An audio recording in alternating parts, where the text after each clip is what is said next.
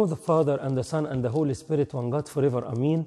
Dear everyone, today is the third Sunday of Toba, and the Gospel of the Liturgy showed us the great example of St. John the Baptist, who in all humility humbled himself and realized that he is a messenger for Christ. He is not the bridegroom.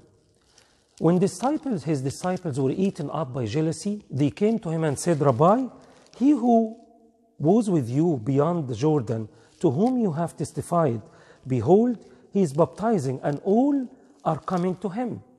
They couldn't accept that the attention and audience are being away from their master, John the Baptist.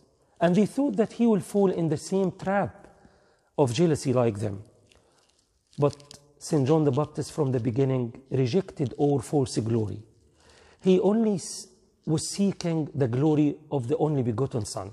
He knew that he is a voice before God to point at him, to give glory to him.